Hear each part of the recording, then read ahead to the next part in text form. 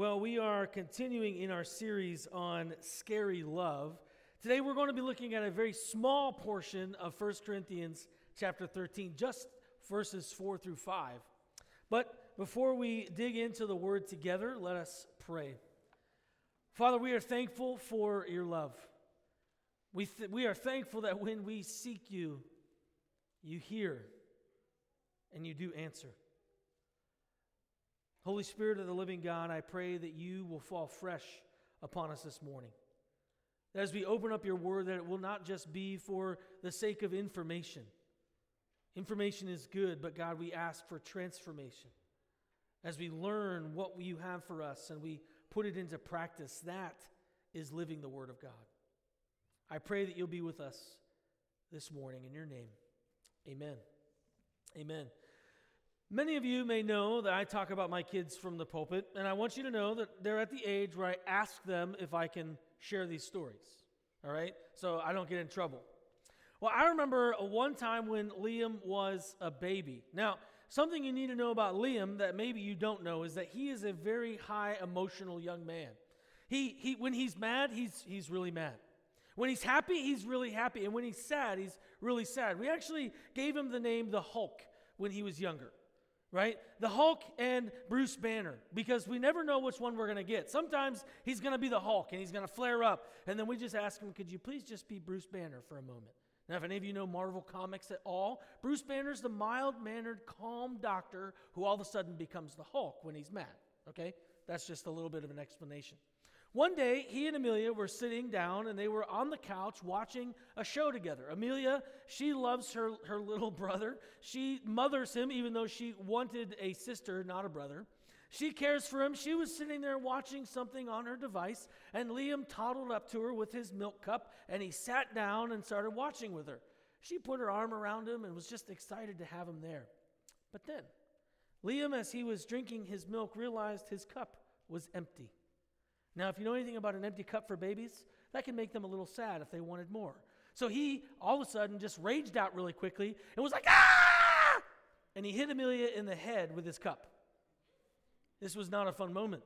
I walk in on this scene, and I'm wondering what in the world happened. And I take Liam and Amelia into my arms, and we have a conversation about what had happened. Amelia, rightfully so, wanted him to be punished for 3 years for this act of violence. And Liam still can't even speak words yet. He just makes noises. And so I talked to him, and I said, no, you don't do that. And he began to cry, right? He went from ragey to very weepy very quickly.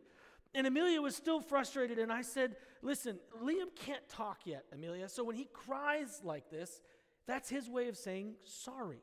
Not because he was in trouble, it was because he hurt his sister. And so we had a moment of teachability, and Amelia immediately forgave him. I got more milk in his cup, and they went back to their show together. Right? Now, I share that because we all experience types of brokenness in our lives where there is pain that is caused by someone else. Where there's situations that we come up against, and we need to make sure that we forgive well. We're going to be looking at that in this passage. We all live with this brokenness, however. We all have a difficult time loving people. And I think the reason why this is, it stems from discontent. Because many times we are discontent with who we are and what we have. We're discontent with who we are and what we have. And so that discontentment, this lack of love even for ourselves, spills out into our lack of love of others. Or we run out of milk and we rage out and we hurt people, right? Because we don't have what we feel like we need. We feel entitled to something more than what we have. And this entitlement kind of rules the way in which we live our lives. But we must remember one fact about life. And that is that we are entitled to nothing. We're entitled to nothing. I think when we live in this culture that we live in, where it's all about who we are, it's about what you can get, it's all about how you can move forward, whatever the phrase may be, have it your way, whatever it is, we have this sense that we are entitled to things. But as we look in Scripture and we recognize who we are and we realize why the cross was significant, it's because we had nothing, we could offer nothing, God offered everything. And this was his love. We are entitled to nothing. But because we are human, we tend to think that this life is about us. We tend to think that the way in which the world should approach us is worshipful. That everything should work out for me, that everything should be happy, that everything should be good all of the time. And when it's not, our discontentment hinders our ability to love. I know that Paul, as he's talking with the Corinthians, is trying to shake them up a little bit outside of their entitlement. And he shares with them this reality, that true love cannot exist without surrendering our entitlement. True love cannot exist without surrendering our entitlement. Some of you right now who are note takers, you're like, wow, that's 3 in about 2 minutes. This is fast. Relax. It's not that fast. These are imperative points I want you to capture as we move into what Paul is saying to the church in Corinth. Surrendering entitlement is the only way that we can truly love one another. Surrendering entitlement is the only way that we can truly live in community. Because if we're trying to be in community, as we, as Indiana Alliance Church, are a Christ-centered community for refuge, restoration, and relationship, this is our new focus, but not new focus, because it's just a change in syntax and shrinking down some of the things that we have already put into our vision statement. But if we're to be a Christ-centered community, we need to surrender our entitlement. If we are to love people, to give them a space as to be a refuge, we must surrender our entitlement. If we are going to be a place and a people who help draw the restoration of Christ into the lives of others, we must surrender our entitlement. And if we are to be a Christ-centered community for relationship, we must surrender our entitlement. See a theme? It cannot be about us. But too often when it comes to love, or our idea of love, it becomes all about us. Everything we have is a gift from God. As I said in a prayer for offering, the very breath we have in our lungs is a gift from God. So we are entitled to nothing, but we are called to surrender that sense of entitlement in order to truly love. Love is scary this way. So we must ask the question, why is true love scary? And then how do we practice it? The whole series for 5 weeks, last week and then this week and then the 3 to follow, is titled Scary Love. Because the love that we are called to from Scripture, not just in 1 Corinthians 13, but the love we are called to is scary because as humans, it goes against what we want. It goes against our entitlement, and so it's scary. So we're just reading 2 verses. 1 Corinthians 13, verses 4 through 5. Paul says this, love is patient and kind. Love does not envy or boast. It is not arrogant or rude. It does not insist on its own way. It is not irritable or resentful. Now, you're saying, how in the world could you unpack that for this morning? And it actually becomes a sermon. Well, each word is important for us to look at closely because we don't fully understand the Greek of what Paul is saying. And so this is not going to be all Greek to you. I'm going to explain it. Wow, that was a funny joke. No one got it. Love is patient. We talked about patience last week being this sense of suffering long, where we know that we are going to suffer in love. But now he moves to kindness. And we see that true love is scary because true love causes kindness to kick in. True love causes kindness to kick in. Now, when we talk about kindness in our cultural society, when you think of kindness, the first thing that's a synonym that comes to your mind is probably nice, right? When you go into the store and you open the door for someone, you were kind. When you have a conversation with someone and they're just not getting it and you patiently walk them through and you're being nice, you're kind. Right? You walk into a building and you have a smile on your face because even though you're frustrated, you want to be nice to people. So you feel like you're kind. But the word for kind is not niceness. Now, we do need to be nice to one another. But the word that Paul is utilizing here in the Greek does not have that sense of niceness, because it's easy to be nice. We can put on a false front for a moment or for a time. It's easy to be nice, but that's not what Paul is talking about. When he says love is kind, he's talking about something much richer, much deeper. And so we need to unpack, what does that mean? The Greek word for kind here also means to be merciful. To be merciful. Now, mercy and kindness, they don't seem to be the same word, but in this Greek context, it is mercy and kindness. They go hand in hand, because it's not talking about the cultural idea of being nice. It's about being merciful. Now, mercy is a little bit more difficult to swallow than being nice, because mercy is a heart change. It's not just an attitude change. It's not just a moment face to face where I can be nice for a moment. It's something that changes within us. It's no longer holding something against someone. In fact, the mercy is defined as this: compassion or forgiveness shown towards someone who is within one's power to punish. Mercy offers this sense of forgiveness. It doesn't let someone off the hook. It recognizes the sin that was brought, the pain that was brought, brings it forward, but there's also mercy. This assumes then that if we are to be kind, you see, Paul's not making it easy. But if we are to be kind, which then looks at the idea of mercy, it's going to be difficult. It's not one of those things that's easy. And in this conversation, as he's talking about this idea of mercy, it's key for us to understand that he's assuming that there will be pain in relationship. That if we are to love, we need to be kind, which then assumes the fact that someone is going to one day need our mercy. We saw this last week, where we understand that this passage is not just for a husband and a wife. This passage is not meant to be read at weddings and stay there just for married couples. Paul was writing to the church in Corinth about the church in Corinth, about how they were to treat and love one another. And so if we are to apply this idea to ourselves, it is this room, that we are to be merciful with one another, that we are to be kind, that we are to be willing to suffer long with one another. When someone's not getting it and they're continuously messing up, we offer kindness and mercy and patience. Now, patience is difficult. Mercy is tough. When Amelia got hit with a cup in the head, it was difficult for her to be merciful.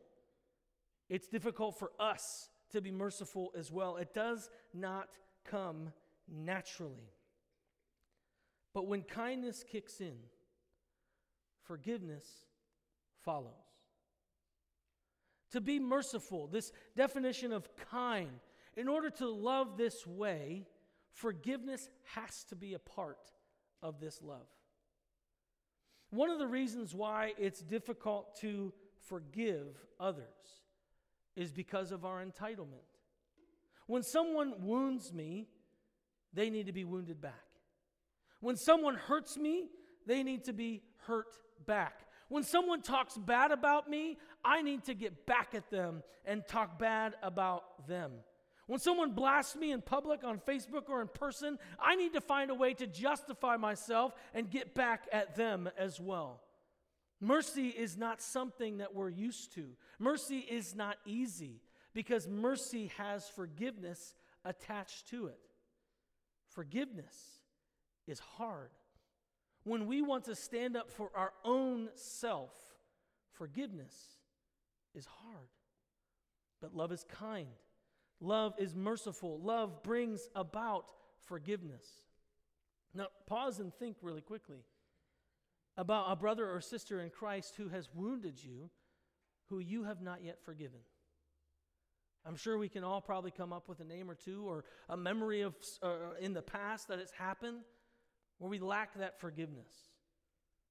God is calling you to love.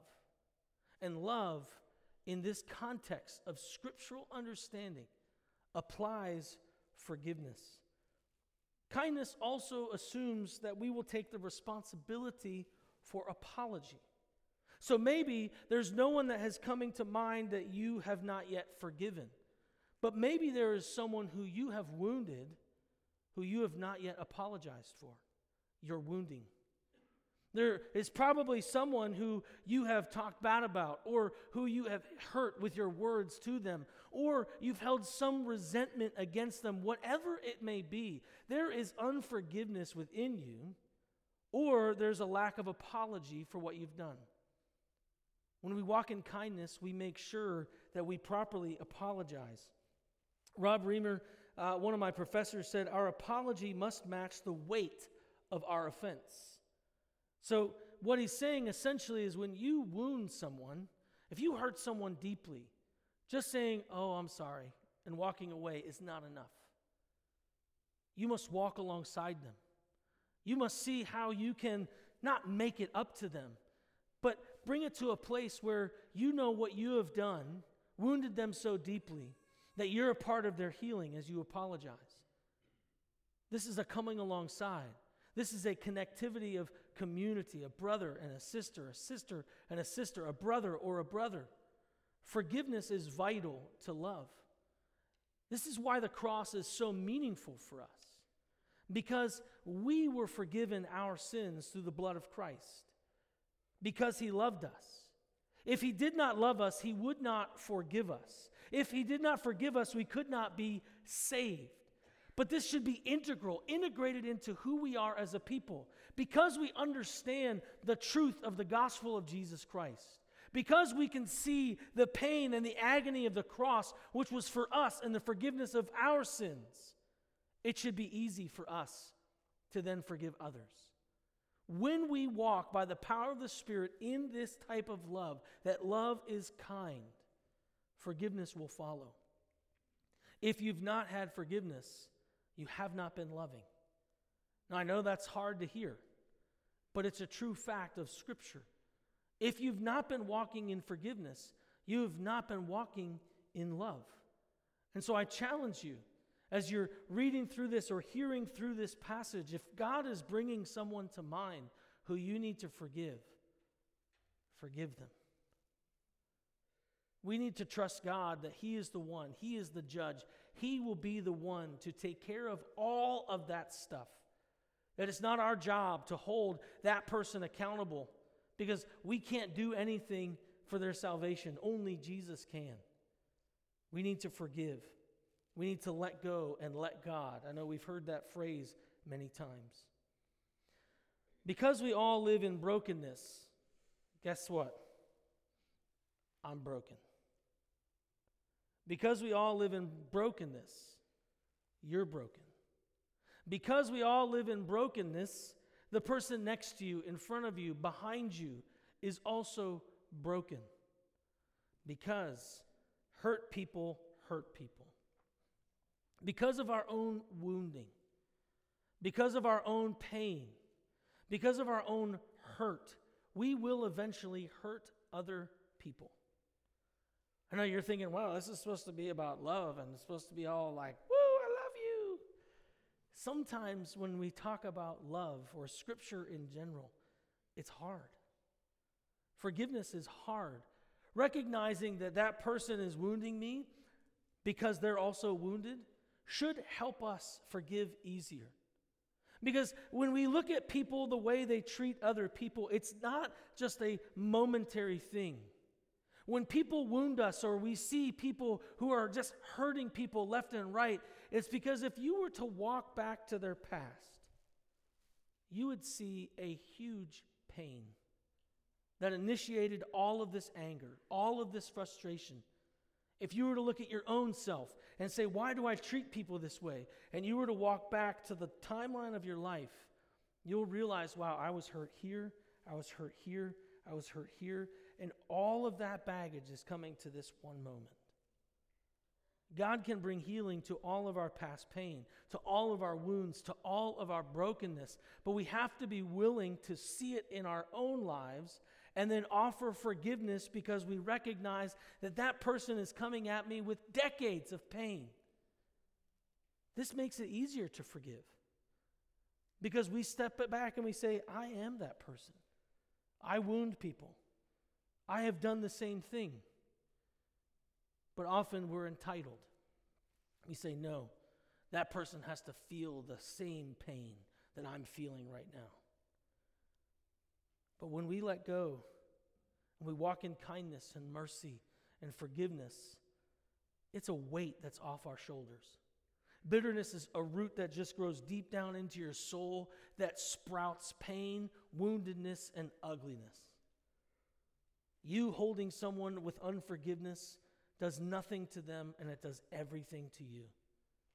It hinders our ability to love. Love is kind. The next thing that we can see that love is scary is because true love doesn't highlight self. True love does not highlight self. We see, here's what Paul says, love does not envy, love does not boast, it is not arrogant or rude. And I would like to say that envy and boastfulness come from the same mother, arrogance. Envy and boastfulness come from arrogance. The sense of, well, that person has something that I deserve.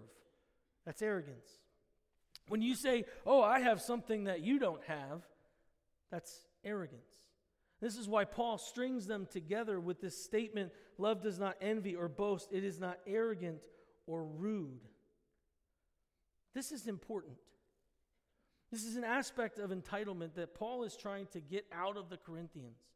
Because the church in Corinth, which very much models us in the Western world, they in this church had an issue with entitlement. They had an issue of envy. They had an issue of arrogance. They had an issue of boastfulness. We'll see in a couple of weeks the idea of the spiritual gifts and how much mess there was with how much thinking they had about, I'm better because I have this gift.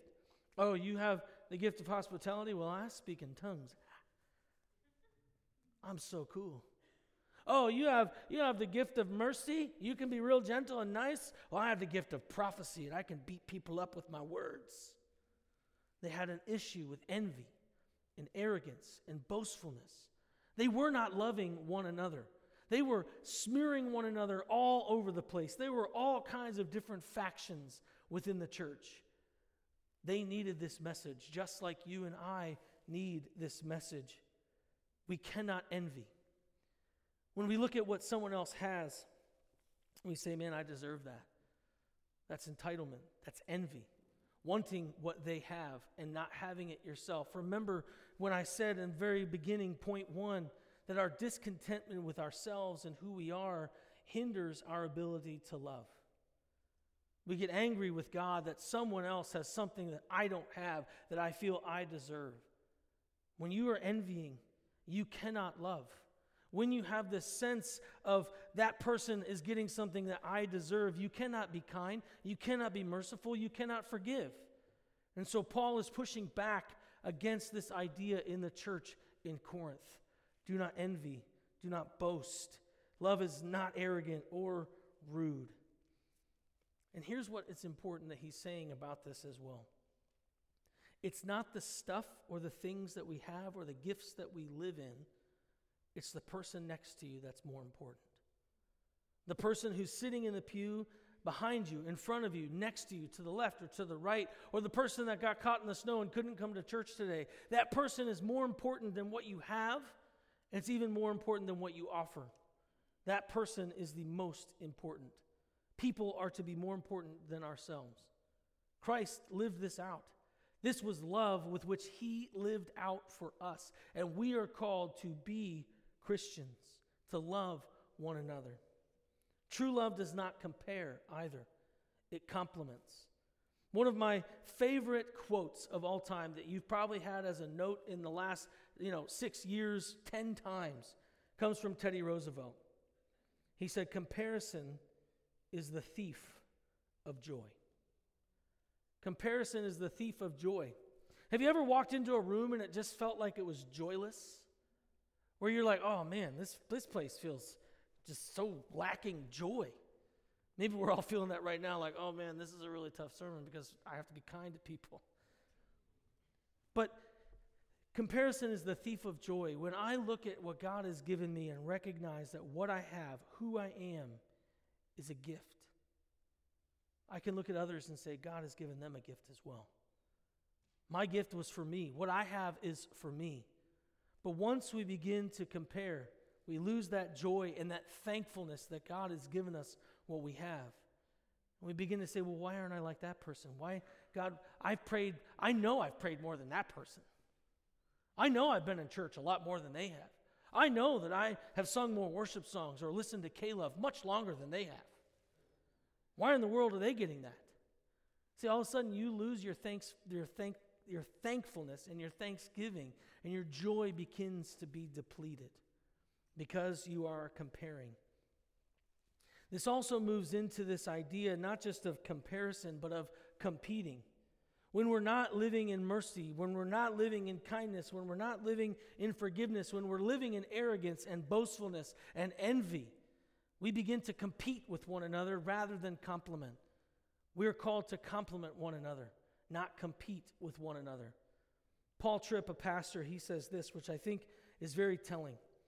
He said, if you find pleasure in the battle and you love the kill, it's probably not God's glory that's driving you, because he is slow to anger and lavish in love.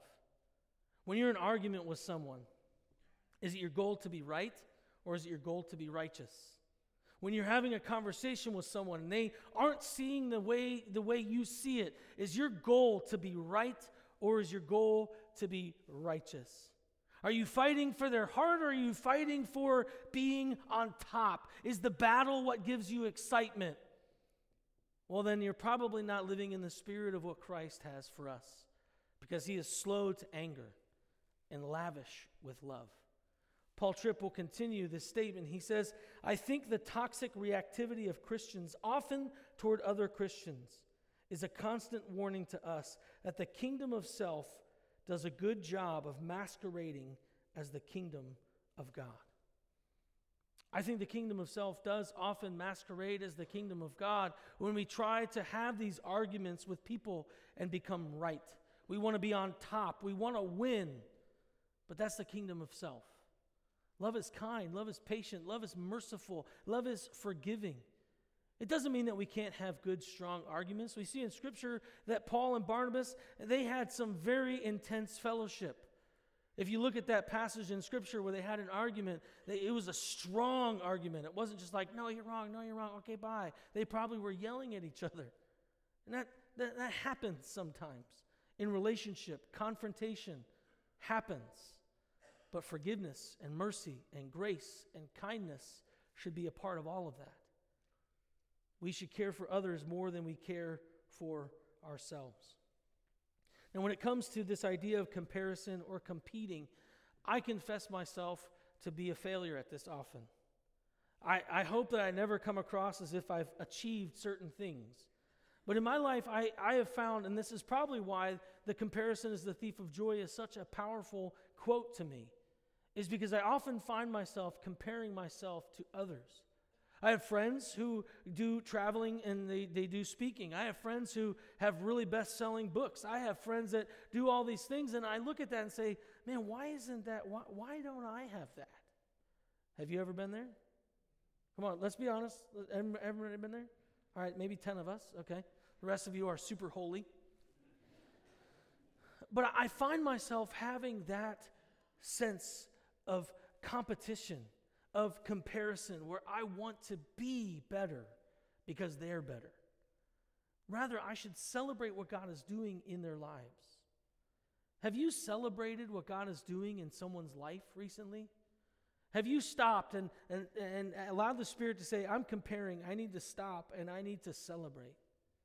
God is doing some wonderful things in our midst, in your life, in my life, and we should celebrate that in one another and not become envious, not become jealous, not become competitory or comparing, but we should celebrate those things.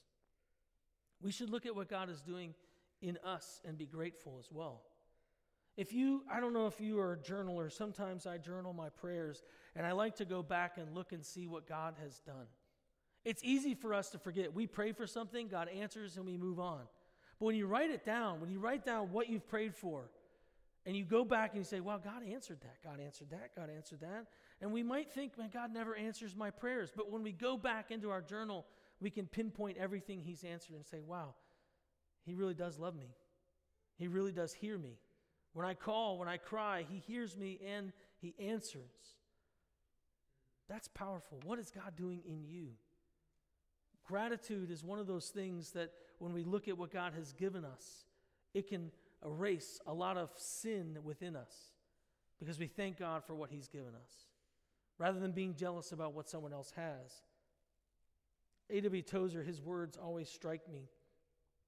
He says, "The man who is elated by success and cast down by failure is still a carnal man." When it becomes all about what we have, when it becomes all about our success, when it becomes all about us, our entitlement, about what we feel we deserve, we're still living in our carnality. We're not living in the fullness of the Holy Spirit. We're not living in the fullness of the love that God has for us, for you, and for me. I know the two main points that I hope you leave with today are the importance of forgiveness and the importance of not highlighting yourself, because it's not about us. It's not about us. We cannot love when it's about us. True love looks after others rather than after self. We must live this love with kindness and humility. Love focuses on the person, not the peripheral stuff. Love forgives. Love apologizes. Love offers kindness where wickedness would be easier. Jesus died a selfless death and considered Himself nothing for us, so that true love looks after others rather than after self. This isn't just in 1 Corinthians chapter 13. This shows up in the book of John. This shows up in the book of 1 John. Those are some of my favorite books of the Bible because there's a fullness of God's love that is described in John and in 1 John. And we see that it's not about us. We are known by how we love one another. Do you want this kind of love? Do you want this kind of love? It's okay to talk back, right? Closet ameners, it's okay. Do you want this kind of love? I do, but it's scary. Because in order to receive this type of love, we have to offer this type of love. We have to be people marked by kindness, mercy, grace, and that does not come easy. May we live for Christ, like Christ, and love like Christ. Let's pray. Father, this type of love is scary. We don't deserve it. I pray, Holy Spirit, that you'll give us the ability to love the way we're called to love. That your Spirit will so fill us that even now, those people who we have been holding unforgiveness against, that we will choose to forgive. I pray that you will cause us all, myself included, to surrender our entitlement at the altar of Christ and choose to live and love for others above ourselves. In your name, amen.